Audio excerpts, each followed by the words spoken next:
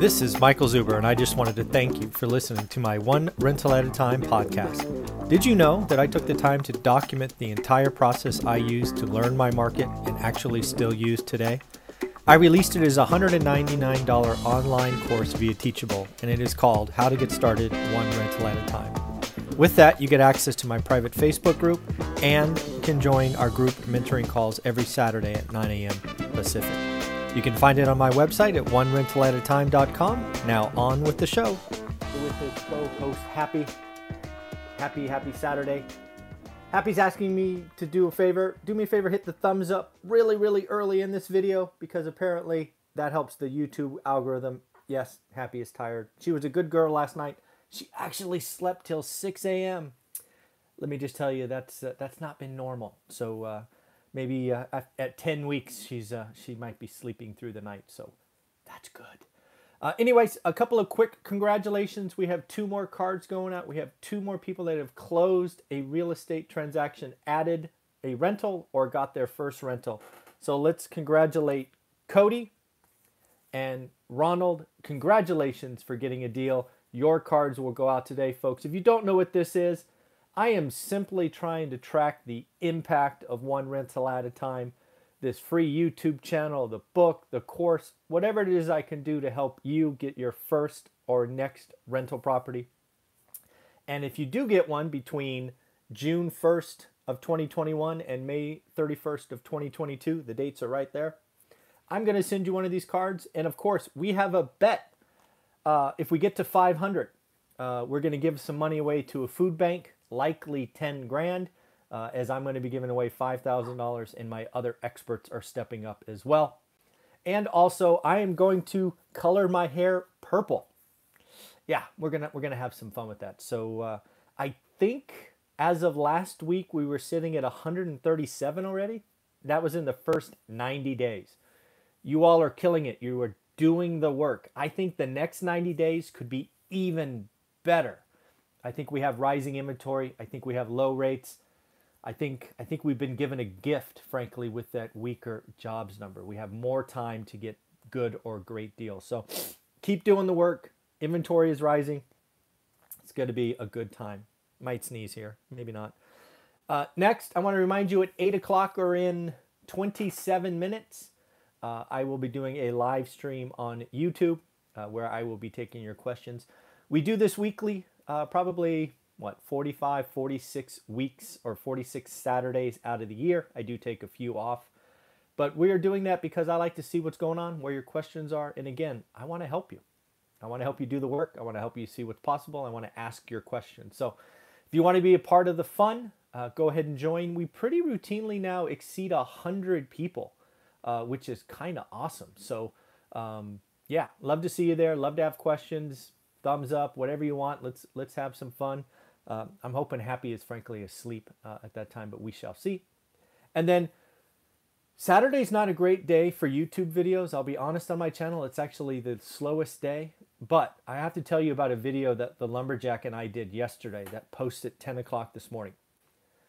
It is without question the most important video I have done. I've done over 4,000 videos. I average 5 videos a day, but the one coming out at 10 a.m. today is critical.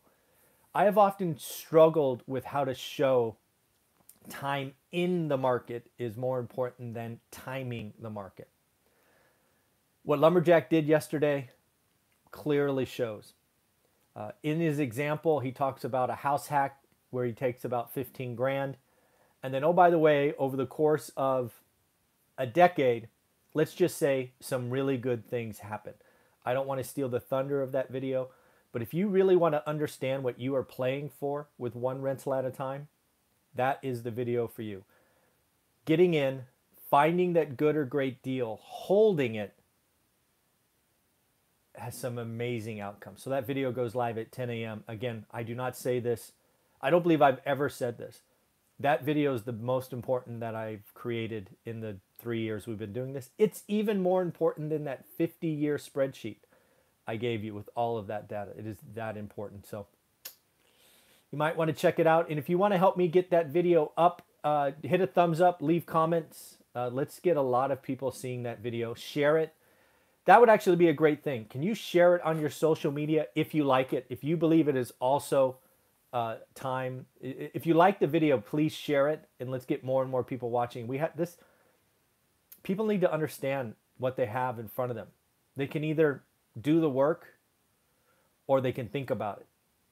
It's just a great video. So in the end, so what do I got for you today? Where do I want to start at? I'm going to start at the bottom of my notes instead of the top. Why not? Let's be different. So the first thing I've highlighted, or actually was the last thing I highlighted in my research this morning, is stagflation is a real, it's a possibility. It's no longer an extreme, an outlier, you know, that standard deviation. It frankly, stagflation might be the best possible outcome for the next decade or the next 8 years. I'm really starting to think about decades.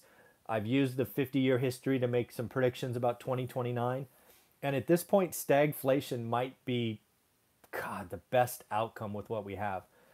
We have a lot of things going on. And if you don't know what stagflation is, it is essentially weak growth and high inflation. Not a great thing, but with what we have in front of us, that might be like the best outcome we can hope for, because I see a lot of inflation building. Not everybody does, but yeah, we will get into more of that in a later section. In addition to that, I've been doing a lot of thinking about college degrees and student loan debt and all of that.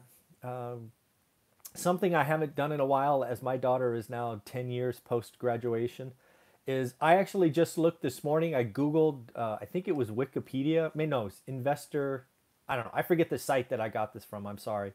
But basically I said, what are the top degrees, first year incomes by degree, and what are the worst incomes by degree? I wanted to do this because this is public information. And if you were going to go to school for one of these degrees, wouldn't you want to know what the return is? i.e., I spend 4 years, I rack up all this debt. What can I expect? This is nothing more than a math equation, right? So, yeah, we'll start at the top. Anybody have a guess what the #1 career is for starting income? I frankly would not have gotten this one right. While you think about what you think the top one is, I will highlight the top 10 were one of these 3 buckets. It was either engineering, something to do with engineering, something to do with computer science, or something to do with mathematics. The highest year 1 degree was petroleum engineering. Who knew? I certainly did not.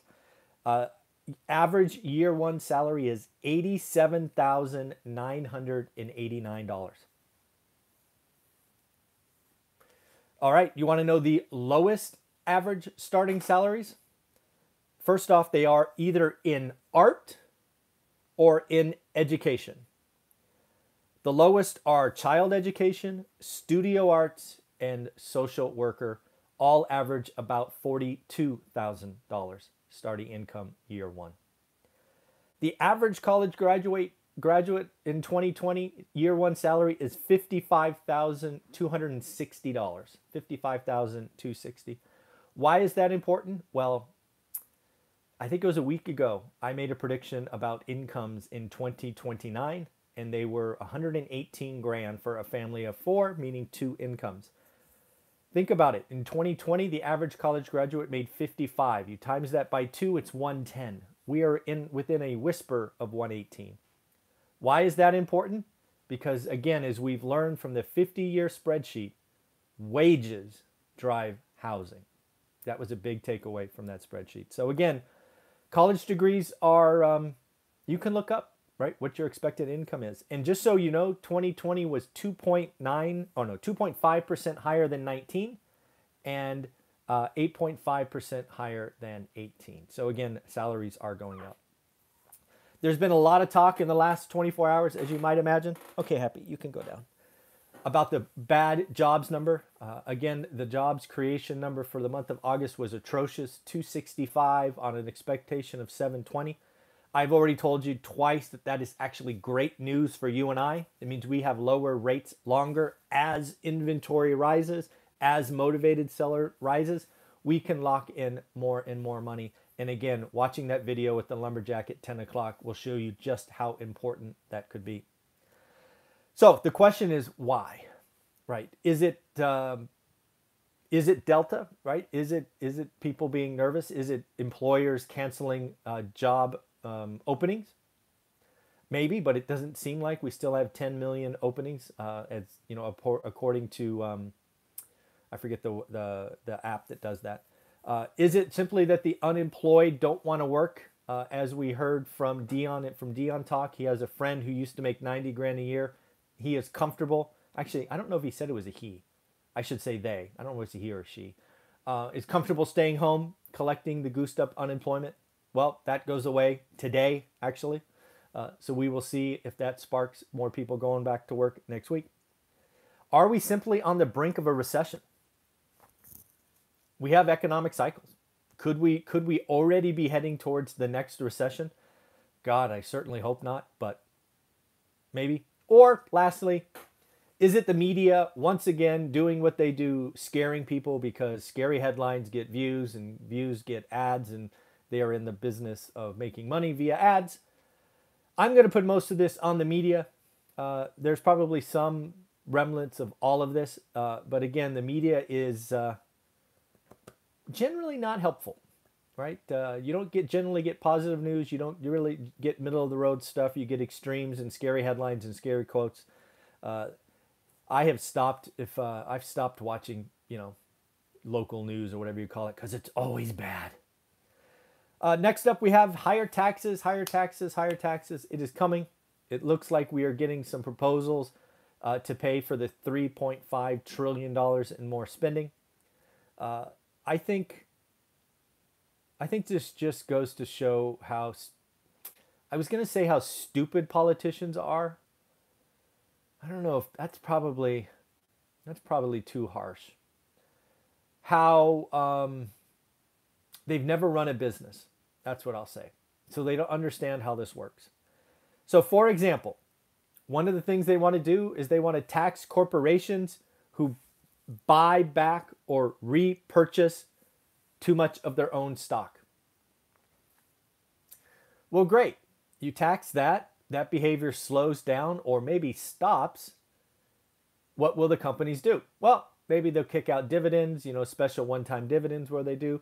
Maybe they'll go buy companies and overpay. Basically, these companies that are repurchasing, they have a cash problem. And if they can't buy their own stock, they will do something else with it. I think taxing this, if they do it to the extreme, will stop the behavior. And again, I think stock repurchase is a, generally speaking, not a great use of capital. But they'll do something else. That much you can know. How about taxing firms where the CEO pay is above some ratio of the average worker? Again, sounds cool. What will happen? Well, they'll just create comp packages that are different and go around the system. I don't know. How about billionaires' tax on unrealized gains?